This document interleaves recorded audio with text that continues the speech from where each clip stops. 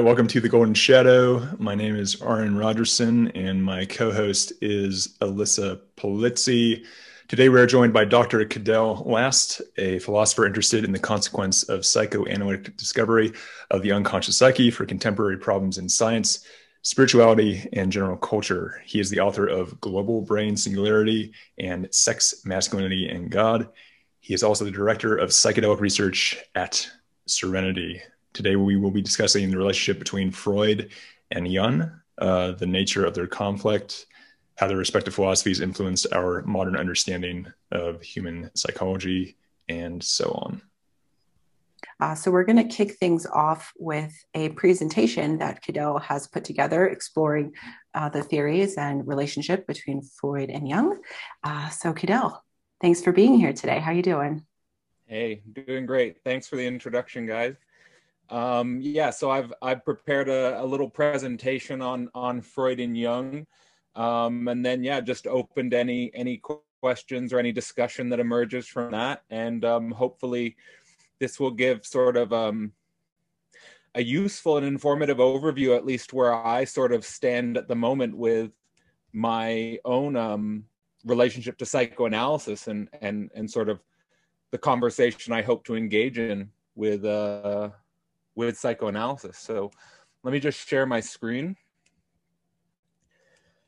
And a little bit of a provocative image there, but this is like I really wanted to put the verses in like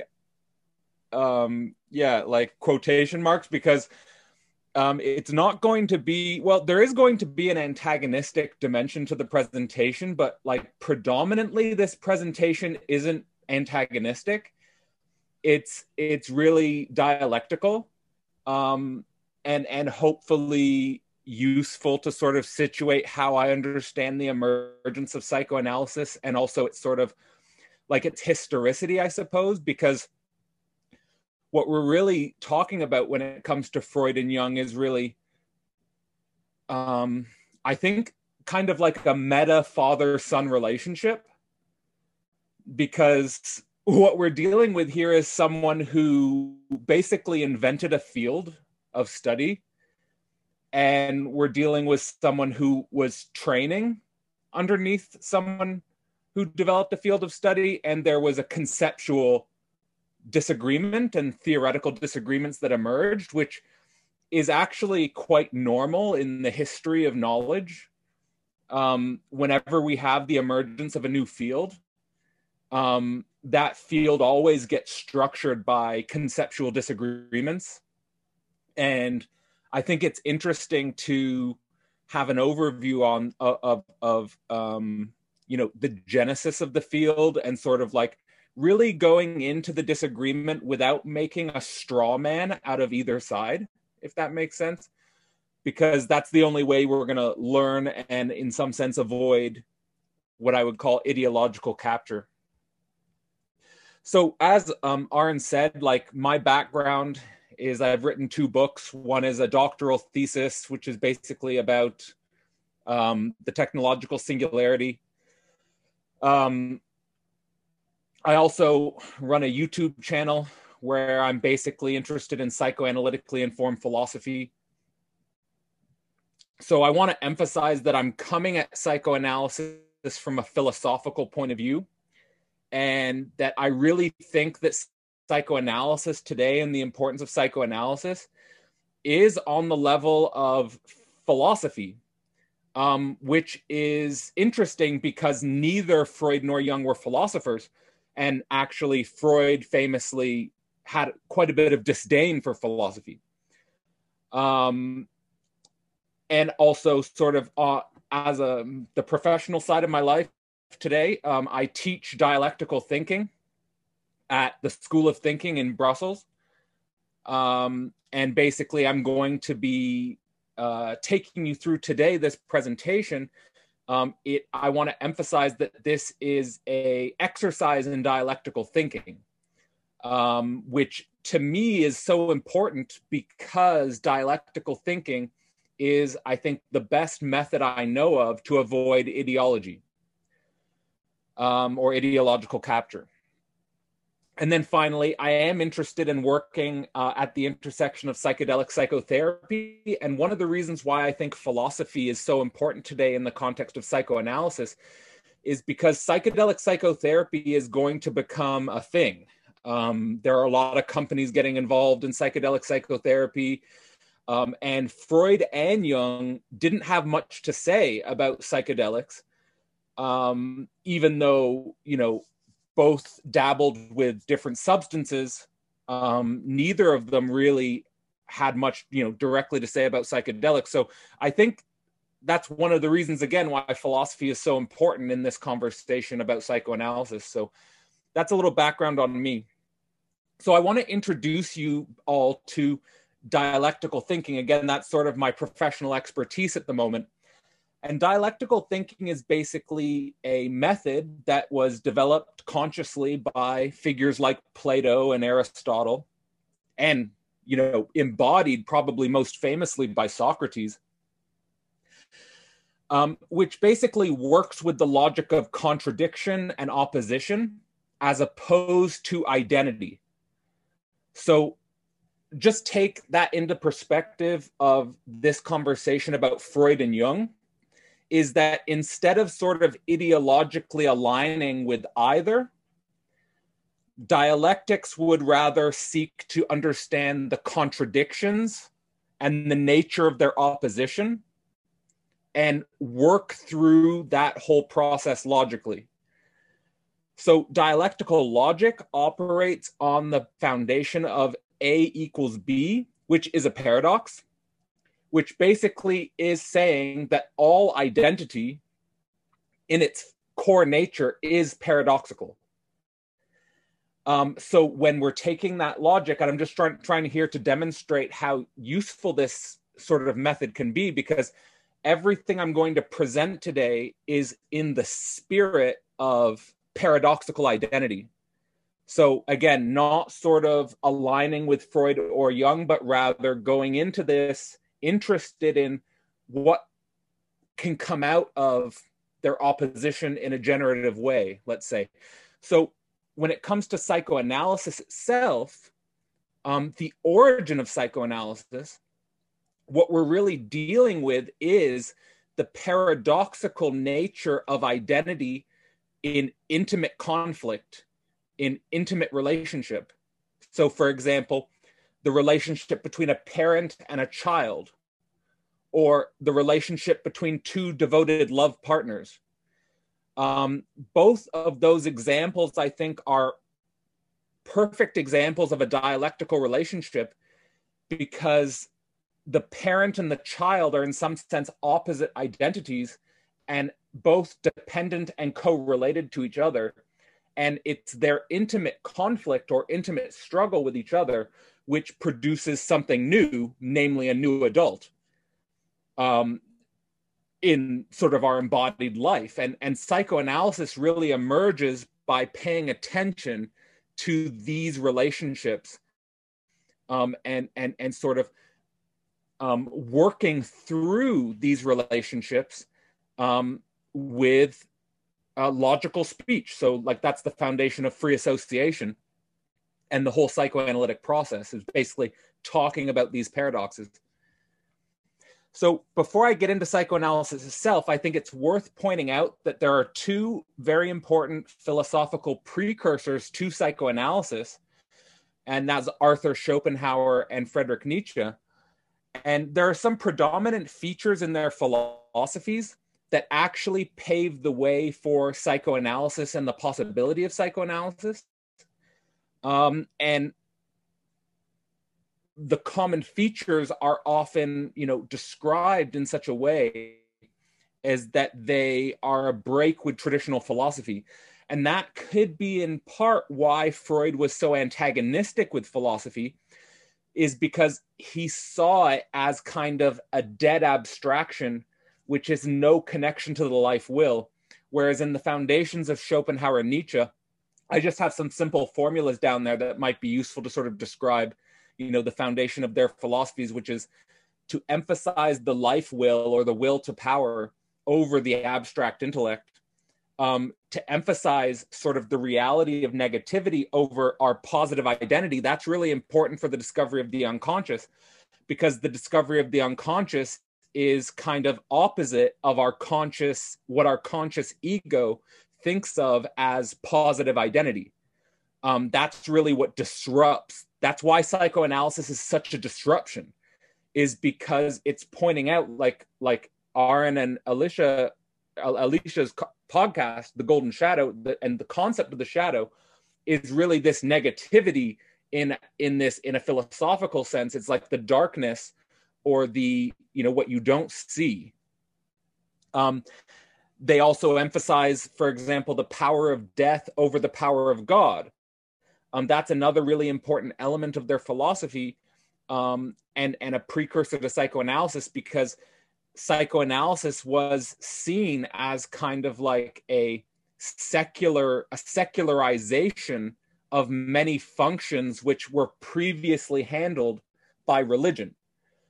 So, when we think about, and the correlation between, for example, a psychoanalytic session and a function like confession in Catholicism, it's not exact, but basically both religion and psychoanalysis are dealing with transference relationships. They're dealing with emotional trauma of individuals' basic life world. And so again, Schopenhauer and Nietzsche kind of emphasizing the power of death over the power of God is a precursor to what emerges in psychoanalysis. Some other aspects that are worth thinking about is that their philosophies open up the unknown inner over the known outer, and a radical ethics over religious morality. And psychoanalysis is really sort of the institutionalization of this, because we're going into your own unknown self, and we're interested in your sort of capacity to develop a ethical autonomy over a sort of identification with a religious morality. So all of this was sort of just to say that philosophy was dealing with topics that would become central to psychoanalysis only a decade or a few decades after Schopenhauer and Nietzsche were doing their work. It really set the stage for psychoanalysis in some way. Now, going into psychoanalysis itself, I want to emphasize what I'm going to be talking about primarily in this sort of presentation is a paper called The 5 Lectures on Psychoanalysis, which was published in 1910. And at this point in psychoanalysis history, Freud and Jung were both aligned and working together cooperatively. And this whole presentation basically is about sort of the foundations of where they agreed, before I then sort of try to articulate where I think they disagreed, and sort of then going into that disagreement, what are we really debating between their two approaches to psychoanalysis? What's at stake basically in their divergence? I want to emphasize that when they were giving the 5 lectures on psychoanalysis, Freud famously said to Jung, because they were giving the lectures in America for the first time, quote, "They don't realize we're bringing them the plague." That's really what that means with psychoanalysis, is basically they don't know that what we're introducing here with the unconscious is a tremendous amount of sort of awareness about psychological negativity. So the foundations of early psychoanalysis, there's 5 points I'm going to be making. The first is, and I want to emphasize and shout out to a little known figure, but I think deserves much more attention, is Joseph Breuer. Joseph Breuer was actually the first person to employ what became the psychoanalytic method before Freud then further developed it. And I'll go into sort of what that development entailed. The crucial thing here is that psychoanalysis emerges in what's called, what they originally called spiritual illness, what we call today neuroses and psychoses, that in investigating these spiritual illnesses, they discovered a split mind. That is, our mind was not whole, or our mind was not unified, but split between a conscious and an unconscious, and that the conscious was actually maintaining itself via mechanisms of repression. Third, the development of methods for understanding the unconscious. There were three main methods originally, that being free association, dream work, and attention to faulty action. Then finally, the identification from these methods that the cause of the spiritual illness was infantile sexuality and the development of libido. And then finally, that the ultimate aim of psychoanalysis was in some sense to help individuals reconcile failed fantasy with reality. So that's sort of the foundation. So going into the origin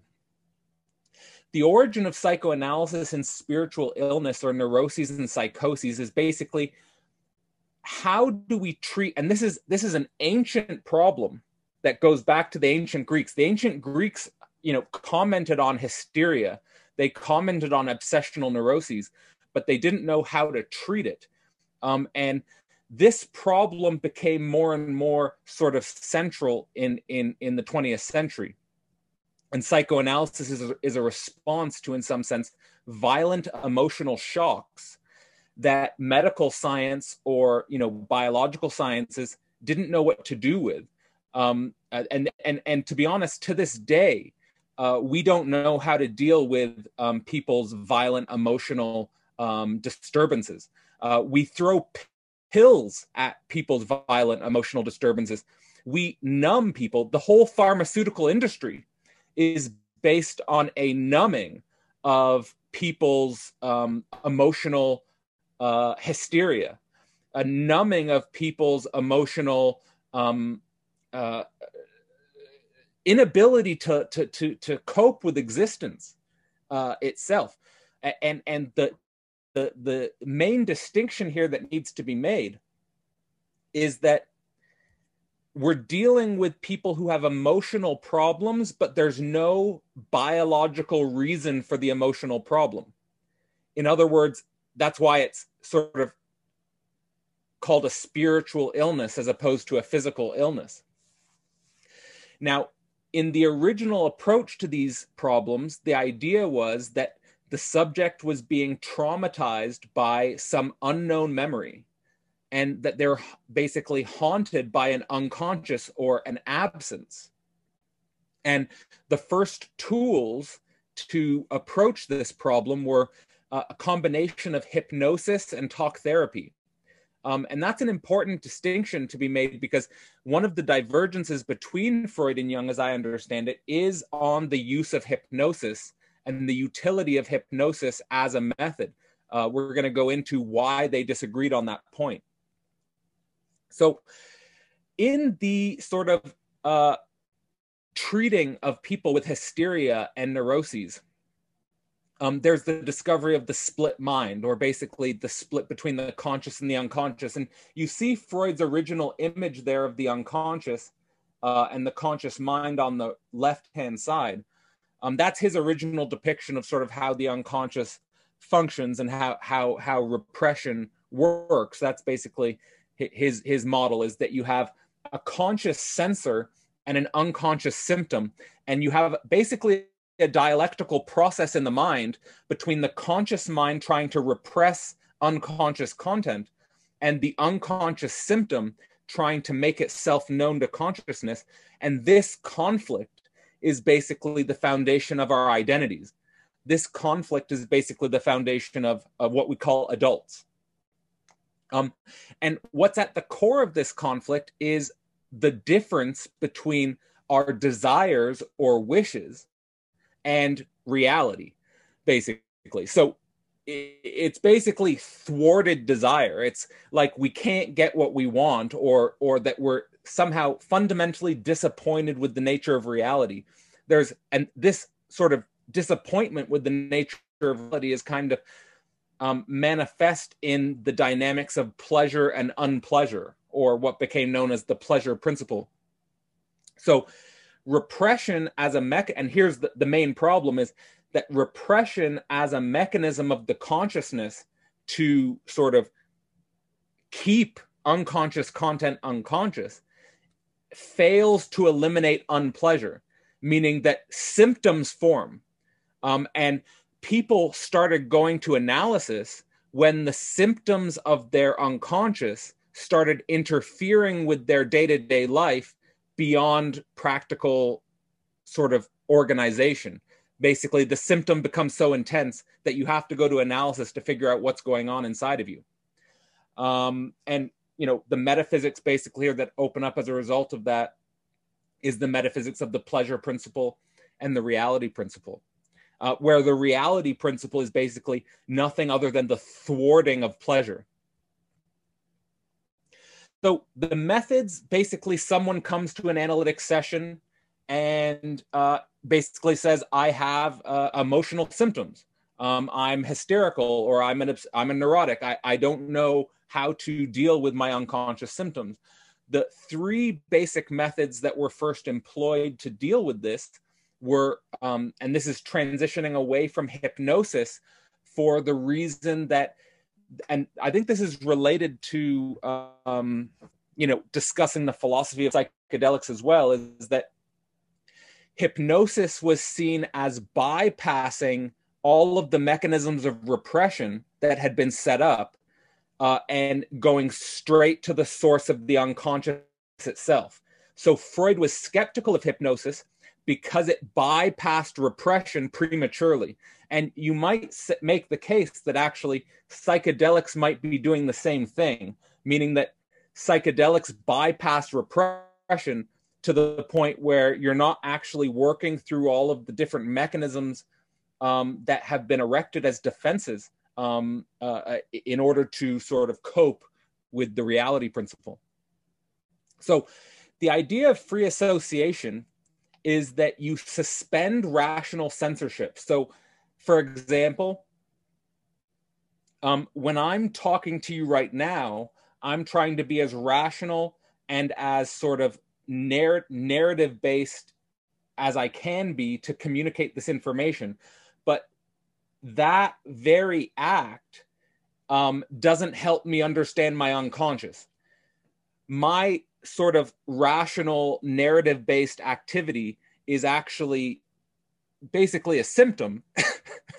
And in order to get to the actual core of my unconscious, I have to suspend my censorship, my self-censorship. In other words, I have to speak disturbing content in my unconscious. And by disturbing content, I mean content that would disrupt my normal identity. And through speaking content that would disrupt my normal identity, I actually get to the repressed content, the repressed material. Now, for Freud, the most sort of surest way, the surest way to get to this unconscious content is to analyze the unconscious dream itself. Because basically when we go to sleep at night, everything about the rational ego is suspended. Now, the most important aspect of dream interpretation in the development of psychoanalysis to me is the difference between manifest content and latent content. Manifest content is what you remember in an image. So you wake up from a dream and I had an image of, I don't know, I was, could be whatever it is. I was dating someone, I was having sex with someone, I was walking around with someone, whatever it is that you remember is the manifest content. The latent content is what you discover in the analytic work of unpacking the image. And the latent content has the more direct expression of the wish fulfillment. And the idea is that the core of each of our dreams is a simple wish, a simple desire. And that the complexification of the story in the dream is the mechanism of repression that needs to be worked through in analysis. And the main discovery, I think, which is so important discovery, is that children's dreams are extremely simple and extremely direct expressions of wish fulfillment, whereas adult dreams are complex and, in some sense, nonsensical from the point of view of wish fulfillment because of all the repression, because of all the mechanisms of repression which are basically blocking the core of the unconscious. Then finally, the third method of psychoanalytic investigation is faulty actions. And faulty actions basically mean in your day-to-day life, when you forget things, if you have a slip of the tongue, if you lose or break objects, all of these for psychoanalysis are unconscious motivations, unconscious impulses, which are trying to express something. And the only reason we call them faulty is because it's in contradiction with our conscious will. It's in contradiction with our conscious intention. So all of these things are, and the deeper you go into faulty actions, honestly, the more disturbing it can get. It's really so. Here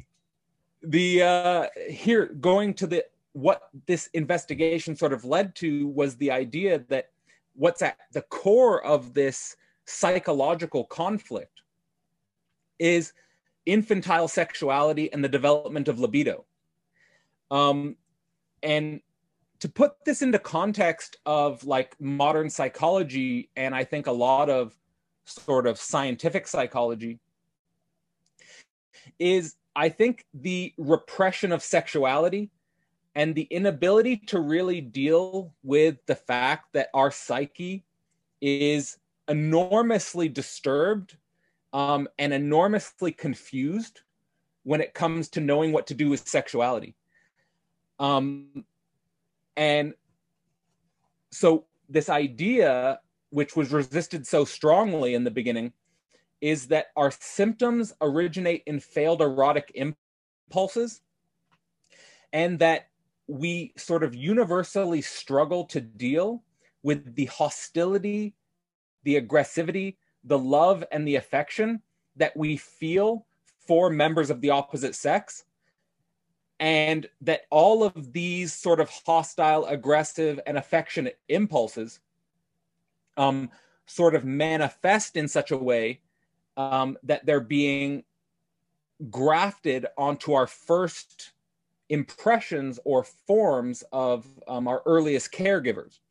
So, for example, the classic Oedipal rule is that a son will be sort of unconsciously mapping love and affection for the mother and developing hostile and aggressive impulses towards the father, whereas a daughter will be mapping sort of love and affection towards the father and developing hostile and aggressive impulses towards the mother.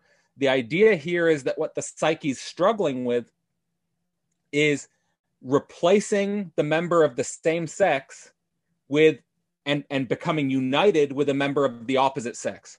That's sort of the simple way in which the unconscious psyche is being modeled. And then those dynamics are then playing themselves out unconsciously when we're adults and sort of dating and trying to basically reproduce. Basically what psychoanalysis is saying is that the psyche is struggling with the very maintenance and continuation of the evolutionary process in some sense, and then adult sexuality here becomes governed by this castration complex, which is basically what I just described in relation to between the unconscious grafting on the opposite sex. It becomes dominated by sort of the energy of the body goes from being sort of distributed throughout the entire body, this polymorphous infantile sexuality, into a genital dominance, and becomes object oriented, becomes externalized onto another person, and the process just starts repeating itself Again, you start out as an impotent infant. You grow up, you try to meet someone of the opposite sex, reproduce the species, and then the whole thing just keeps going on and on and on like that. So the aim of psychoanalysis was basically to, we can't get out of the evolutionary process, basically, but we can help people who are struggling with this emotional illness as a failure of fantasy, and basically they've become too disappointed or weak to face reality. Here we think about, for example, someone who goes to a monastery or someone who just basically withdraws from reality. Psychoanalysis is trying to do the opposite in some sense, is trying to make people or help people face reality, even if they're too disappointed or weak to face it. And just the idea that there's this universal human frustration of reality, and that all we can do in some sense is balance sublimation with different degrees of neurosis and perversion. And the ultimate aim, at least at this point in psychoanalysis, was to help people move towards a knowledge of the unconscious motivations and hopefully become rational, pro-social, and sexually balanced. So with that being said, I just wanted to give a summary of like those basic points. First, the origin of psychoanalysis and the spiritual illnesses, the discovery of the split consciousness, the mechanism of free association to get in touch with the unconscious. Basically, what one's doing in this is coming to terms with sexual difficulties and paradoxes, ultimately this problem of being one or the loss of the one, and then ultimately dealing with navigating reality or frustrated pleasure. Now, when it comes to Freud and Jung, what are they disagreeing about? As far as I understand it, and definitely after this presentation, I would be open to different interpretations, but this is my understanding of the disagreement, is that Jung bases his psyche on the collective unconscious, which is basically a species cycle, the species psyche and a mystical identity, whereas Freud's counter to that would be that the collective unconscious obfuscates the problems of the individual psyche, and basically the idea that the unconscious on a very basic level is not a mystical identity, but an unconscious reflexivity. What that means is that the unconscious is always being reflexively mediated by the individual, and that any identification with the collective unconscious would be an obfuscation of that individual's own unconscious drama. Now, the other big disagreement between them was basically the question of the libido. Basically, for Jung, he famously desexualized or claimed that the libido was non-sexual, and sort of situated the libido on a holistic transpersonal level, basically as a unity. And that's, I think, related also to the collective unconscious. Now, the Freudian counter to that is that for Freud, libido is sexual and you can't get out of that. And that the consequence of libido being sexual is that you're dealing with a fundamental asymmetry and sexual difference about castration. So, why that's sort of, so fundamental to me anyway, is because I think dealing with the asymmetry between the sexes and dealing with a sexualized libido is the surest way to avoid spiritual bypassing.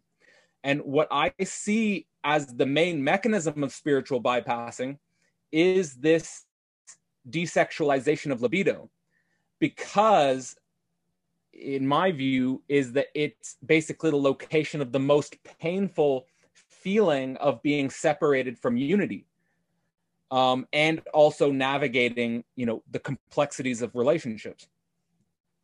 The other main difference is on regards to epistemology, is that Jung basically goes into mystical knowledge, again, using hypnosis and religious knowing, with the archetypes of the collective unconscious, Whereas the Freudian counter to that would be to emphasize dialectics of speech and unconscious rationality. So those are the three main differences between Freud and Jung that I'm aware of, and that's sort of where I sort of situate my understanding of their two positions. Again, where the reason why I, although I think there's paradoxes in my own position, which I'll go into, but the reason why I would side with Freud on these three issues is because I think that there's a lot to be gained by dealing with each psyche as an individual with no reference to any collectivity, specifically because of the unconscious reflexivity. And the more you learn about the unconscious, at least the more I learn about my own unconscious, the more I see that my unconscious is being reflexively mediated by myself. Then on the level of on the level of sexual asymmetry, I think that we have the biggest risk of spiritual bypassing if we're not talking directly about sexual asymmetry and sexual difference. Because because it's so painful, I think. And then finally, on the level of epistemology, I think that staying true to the idea of free association, that we have to stay on the level of speech, or we have to stay on the level of, the free association, on the basically the speech of a free association session, in order to understand the core of the unconscious. So the idea I want to propose here is, and I'm going to go deeper into this a little bit, is that what it seems to me is that Jung is operating on the level of the imaginary, whereas, and this is hopefully my working towards possibly understanding the meta-level relationship between them, but that Freud is working on the level of the symbolic. So in some level, they're working on different levels, I think, which might be a reason why there's disagreement between them and why there's conflict between the communities. But that would be my initial idea, is that when I think about the collective unconscious, when I think about desexualized libido, and when I think about religious knowing, oftentimes these ideas are related more to the imaginary than to the symbolic. And I think that working with the symbolic is something that we shouldn't lose, because ultimately the symbolic is what helps us to navigate reality itself. Now I'm going to go a little bit deeper into this. As long as I've got the time, I'm not going over time too much. But here, the consequence for the metaphysical turn is that Freud ends up developing a dualism. And that dualism is a dualism between libido and death drives. So you have this idea in Freud of a balancing between life drives and death drives, let's say, and that the psychoanalytic process was to sort of help relieve the subject of the tension between the life and the death drive. That was the point of sort of like navigating fantasy and reality. Whereas with Jung, you have this idea of a monism of a transpersonal libido. And like I would always hear Jungians talking about, for example, the identification with the big self or the unified self. So this is a big metaphysical difference and a big metaphysical disagreement between them. And it basically, it seems to me, is located on the level of unity, on the level of sort of mystical oneness, I would say, where Freud is balancing the tension of being a divided self. It seems to me like Jung is trying to mediate a psychological identity with the big self, or the transpersonal self, let's say. Now, in my own ideology, I've sort of followed a different school. And that school is a school that goes from Freud to Lacan to contemporary philosopher Slavoj Žižek. And the difference with the way Lacan and Žižek hold unity is basically on the level of impossibility. So instead of identification with the big self, Lacan and Žižek basically accept the sort of division of the self and try to work with impossibility itself. So if you think about, for example, becoming a mother or a father or a child, we're basically dealing with impossible relationships. And we're dealing with navigating increasing tension. And that's sort of how I understand Zizek's philosophy, is that you're dealing with the increasing the tension of the impossible almost. And I think that this is an interesting way to understand many different phenomena in adult life, although this presentation probably, I don't have enough time to go into the sort of dimensions of this. I just wanted to give this overview on sort of where my sort of philosophical ideology has tended. And the main point I want to emphasize is that it's kind of dealing with the, I guess it's dealing with the idea that when we go into metaphysical unity, there's the risk of bypassing the reality of our divided condition and navigating the tensions that emerge in our actual real relationships. So this is Zizek's basic axis. Maybe this is too much to go into. I don't need to go into Zizek. But do it, man. The idea. Sorry. Do the presentation. Okay. I'll go into Zizek. Okay. So the basic idea in Zizek is there is no big other, and that's basically a critique of ideology. So the idea here is that there's no that any attempt to have a mystical unity basically is a search for a big other. It's a search for an other that could take away our tension. It's a search for an other that could take away the problems of embodiment.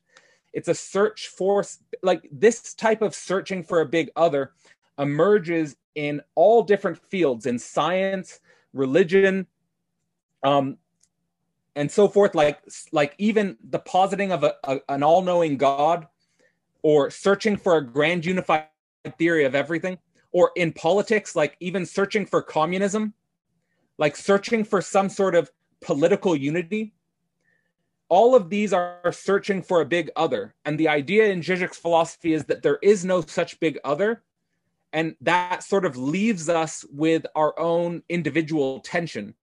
And it leaves us with this idea that is basically in Zizek's philosophy, that instead of ideology, what we have to confront basically is what he calls impossibilism of the real.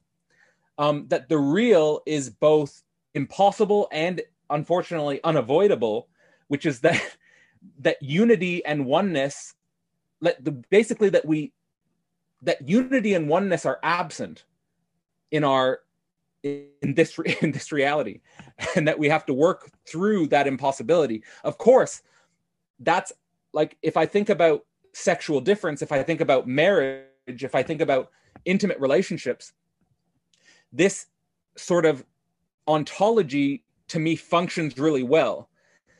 Is that in a love relationship, you really want to be one with someone, you really want to have a unity with someone, and this is sort of impossible, but it's also unavoidable in the sense that you can't not at least try to balance the unity at the same time. It's like kind of like the problem between, strict theological monogamy versus, sort of polyamory, because in polyamory, you totally obfuscate the one and you just try to, be with multiple partners or share your love among a multiplicity of partners, and that doesn't work. And then the theological oneness, like sort of going into the marriage and going into like a strict sort of relationships where the law is tightly bound, that also doesn't work, and that's sort of fallen apart. So basically what that leads in Zizek's ontology is this idea that you find truth in failure and contradiction and incoherence, as opposed to sort of success and, constantly trying to project the coherence of your identity. Again, that's on the level of the imaginary. So this is an interesting model here that Lacan developed on the level between the imaginary, the symbolic, and the real. And this sort of triad between the imaginary and the symbolic and real is something I wanted to actually use to situate both Jung and Freud. Here I'm going to do that. So where I put it is that it could be that Jung's theory operates on the level of the imaginary, and that Freud's theory operates on the level of the symbolic, which is sort of interesting if you take a look at their personal relationship, because Freud is in some sense the father of psychoanalysis, which is on the level of speech, in psychoanalysis on the level of the symbolic, and the father is on the level of the law, whereas Jung was in some sense Freud's son, and it could be that actually Jung was operating like a son does to a father. Let me just go into what I mean by that, is that it's all of these, it's just that I'm trying to explain a lot and I'm trying to do it really, really quickly. And I don't know if I'm going to be able to do it justice, but that in some sense, the relationship between Freud and Jung is in some sense this transference relationship where there's a upsetness at the loss of the mystical unity. There's an upsetness at it's kind of like the father taking away the feeling of unity with the mother in some sense. And in that relationship, I'm not sure if I'm doing the description justice, but if you look at this, if any of you guys take a look at this slide, there's if you learn about Lacan's triad, there is something here that I think is worth going into. And I just want to say that the difference between the way Jung and Lacan related to Freud has, I think, a deep meaning, because the main thing I wanted to sort of say was that when someone rebels against the father, I think that we should be skeptical of this motion. And the reason I say that is because I've sort of analyzed my own psyche with this process, is that I know when I've gone into someone else's symbolic house, so to speak, and tried to rebel against him, I don't trust that part of my own psyche. Like, I don't like, let's keep it real. Like, Freud developed a conceptual discipline, and Jung rebelled against him. And I don't trust that same motion in myself, is what I'm trying to say. Because I know I have that in me. And I don't trust it in myself. So that's sort of like where I have a spontaneous skepticism towards it. Now, with that being said, I don't think Freud works today in many ways. The first thing is that psychoanalysis presents us with enormous methodological difficulties. Like, the whole analytic process is extremely demanding. It's extremely demanding on both the analyst and the analysand.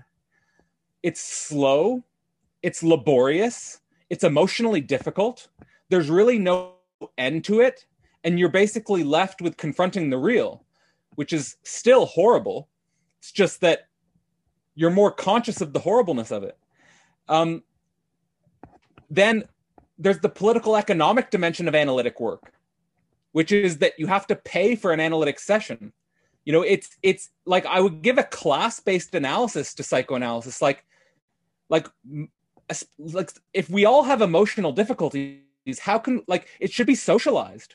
Like, if psychoanalysis is going to be a part of our society, it should be like free healthcare.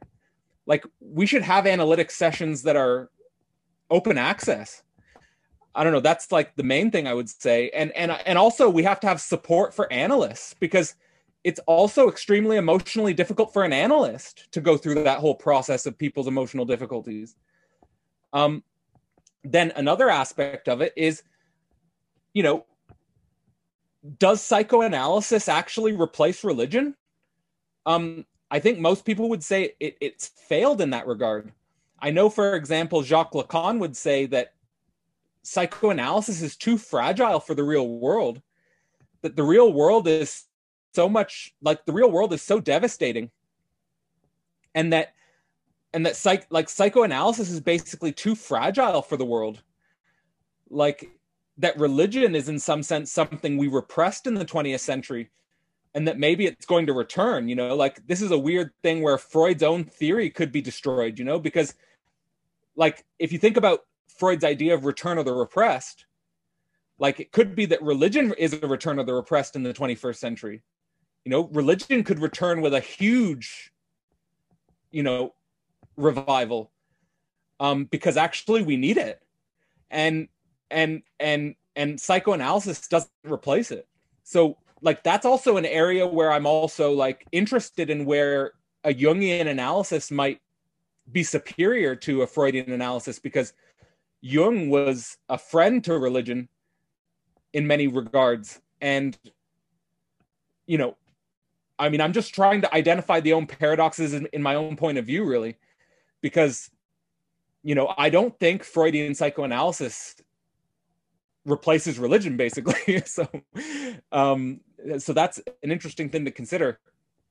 And then finally, again, neither Freud or Jung had anything to say about psychedelics, and psychedelics are sort of emerging with a force now as well. And psychedelics give you a direct contact to the unconscious. So yeah, what about that? Like, that's a big question. And I don't think either Freud and Jung are sufficient on this level of thinking about what does our society look like with a wise integration of psychedelics. To me, if you wisely integrated psychedelics, what you would get is religion.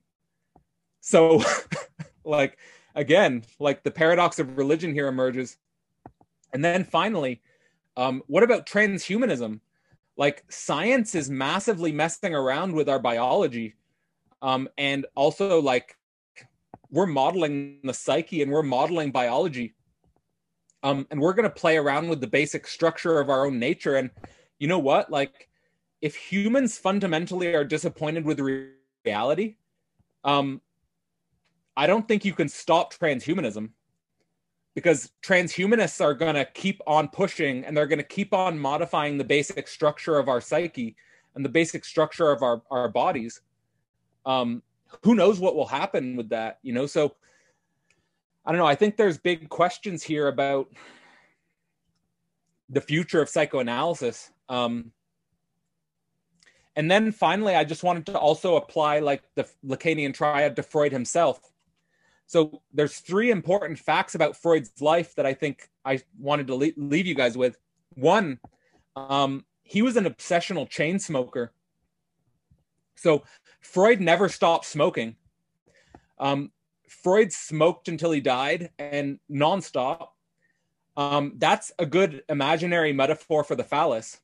So I would say his obsessional chain smoking was on the level of the imaginary. And also like a good metaphor for the castration complex. On the level of the symbolic, it's interesting that although he was married his entire life, as their marriage developed, they introduced a gap in between their beds. So their beds split from one bed to two beds. And that's a good metaphor for the castration complex as well. And it's also a good metaphor for sexual difference and in some sense, the impossibility of sexuality. So even though but I wanted to say is that, like, actually the introduction of a gap in their bed from one bed to two beds, I actually think that's a mature, even a noble symbolic act, as opposed to a divorce, for example. And in defense to like sort of Freud's wife, she was instrumental in, his entire life. Like, I don't think Freud could have done what he did without Martha. So I think that's an important thing to emphasize, is that when it comes to Freud's career, he's very much indebted to, his wife and that whole structure. And then finally, the real. Freud never found paradise. Freud never found, enlightenment. Freud just found the real of a life-changing catastrophe. He was diagnosed with cancer and battled cancer for the last 16 years of his life. And, you know, that's as real as it gets. So here, I just want to sort of emphasize, you know, like the way in which I think this idea of the imaginary, symbolic, and real can be applied to our own lives in a very useful way. So this is the last slide, again, just taking you back to philosophical method of dialectics. What I hope I did today was sort of use dialectics to work through the commonalities between Freud and Jung, but also sort of, you know, as that starting point, analyzing also their difference and where that difference might lead. Because I hope I didn't give the impression that I'm on one side or the other, but really sort of working with the paradoxes between them, and sort of like, you know, being as honest as I can about where I feel both Freud and Jung were correct and where they made mistakes in my view. So that's the end of the presentation. All right. So who won? I don't think no one wins. Everyone loses in the real. Everyone loses. Yeah, that's my takeaway. So Cadell, I want maybe I'll segue a little bit from your presentation, but I'm wondering what you think of the modern conception of Freud. He's kind of like a meme, almost, I would say, and like just to illustrate that, let's see if I can share my screen. Right, so this is the Netflix TV show called Freud that premiered like in the last year. And the premise is that Freud goes around Vienna in the 19th century and he solves murder mysteries. And this is strange, right? This is like a strange thing. It's like, what if Freud could see this now? As like, there's a TV show where he's essentially like a Sherlock Holmes character. Like, yeah. There's also the movie A Dangerous Method. I don't know if you've seen that, where it's like Michael Fassbender plays Jung and Viggo Mortensen plays Freud. I haven't seen it. Magneto versus Aragorn, almost. Yeah. That's Freud. So my point is, like, Freud, yeah. I don't think he's understood in the way that you understand him, wide-range culture, right? No, not at all. So what do you make of Freud as like the meme? No, it's weird. Yeah, it's I think it's actually like interesting because like Freud's idea of the image was that the image is always a symptom or a distortion. And I think that idea can be applied to Freud's own historicity. I think that Freud as an image is a distortion, a symptom of our own inability to confront or deal with, I think, embodied sexuality. Like there's so much repression of the core of what he discovered. And that makes sense because he's basically saying that the ego rebels against this unconscious knowledge. So I don't think he's dealt with seriously. I don't think he's dealt with, like, I just don't think he's dealt with seriously. Like, and it's really weird. I hope that makes sense in some way. It does. I'm wondering what's your take on sort of the popularity of Jung nowadays that's rising up, and whether or not you see that as a good thing or a bad thing. You think Jung is being properly interpreted? I think that, like, so my suspicion is that Jung is popular because of the desexualization of the libido. Like that's my main idea, is that I think that because there's such an emphasis on unity, like transpersonal unity, and there's such an emphasis on symmetry between the sexes, that's palatable. But like actually going into sexual difference, like if you pay attention to like the real of sexual difference, like not like the ideology, If you go into the real of sexual difference, it's very painful and it's very disturbing. And the types of problems that people actually have to navigate in like a marriage, like throughout my entire life, what I always do is I observe marriages very closely, and I observe like relationships between men and women very closely, and it's always disturbing. So the fact that it's always disturbing, and another thing is that I've actually talked with a lot of people who have built what you could call like intentionally based communities based on Jungian metaphysics. And the same problem always emerges, which is a problem of boundaries and a problem of the father.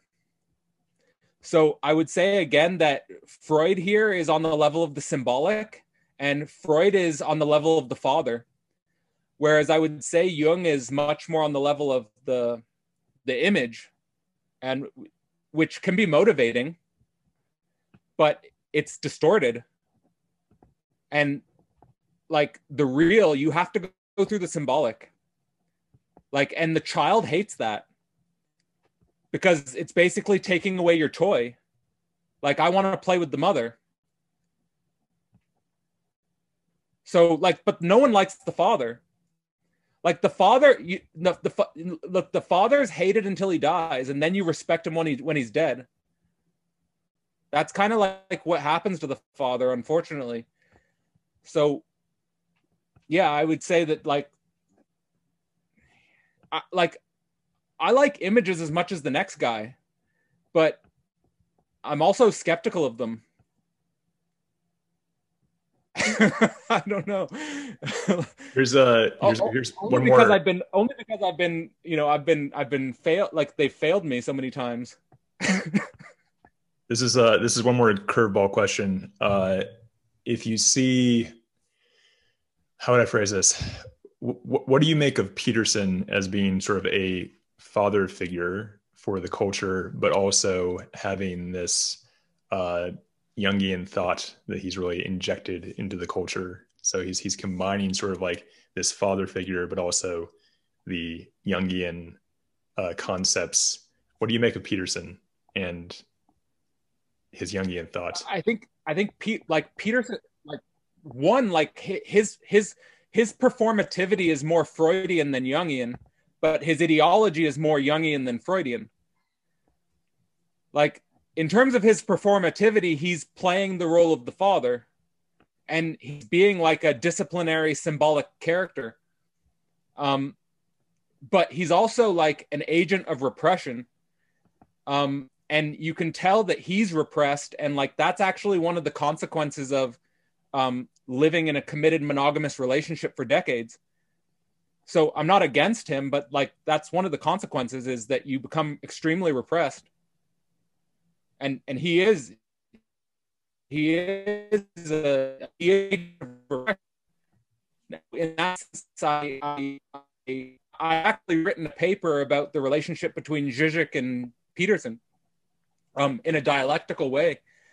And like I'm a Zizekian basically. So I would say that Zizek in some senses someone that handles the symbolic in such a way as that the strict disciplinary rule-based thinking is more playful, more dialectical.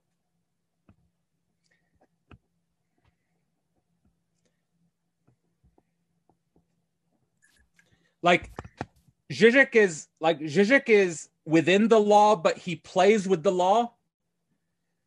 Whereas Peterson is very serious. And again, he's like a strict disciplinarian.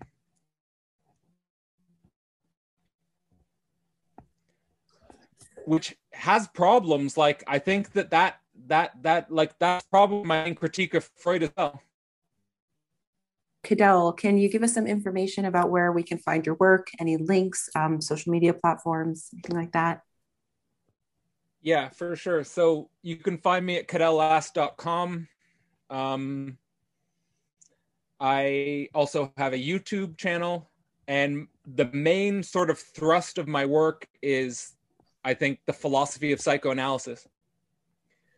So I'm not like, I am in some sense a practicing analyst, although, you know, I've only been doing it for about a year now. Most of my energy is towards thinking about psychoanalysis from a philosophical perspective, because like from this presentation, like I was trying to give the perspective that Freud and Jung are really interesting thinkers in so many dimensions, but the level of the problems we're facing, I think, far outstrip them in the 21st century. We're dealing with huge problems. And yeah, I mean, this is why these conversations, I think, and your guys' work as well with Golden Shadow podcasts, like these types of conversations, we need more conversations about the unconscious, basically. Yeah, absolutely. Couldn't agree more. Well, thank you so much for visiting Golden Shadow today. Thank you all for attending. We've got some upcoming events. We will be speaking to Stefan Fox from the Uberboyo YouTube channel about Jung's Red Book. We've got a couple of workshops coming up, an introduction to personality and a workshop on the hero's journey. And then we'll be moving into some more discussions later in June around the deconstruction of language, religion, living in a symbolic life. So head over to goldenshadow.org for more information. And we hope to see you at the next event. If you find this podcast useful, please consider supporting us on Patreon. Go to patreon.com/goldenshadow.org. If you'd like to keep up to date with our projects, attend one of our live events, or work one-on-one with myself or Aaron, head to www.goldenshadow.org. Thanks for listening. See you later.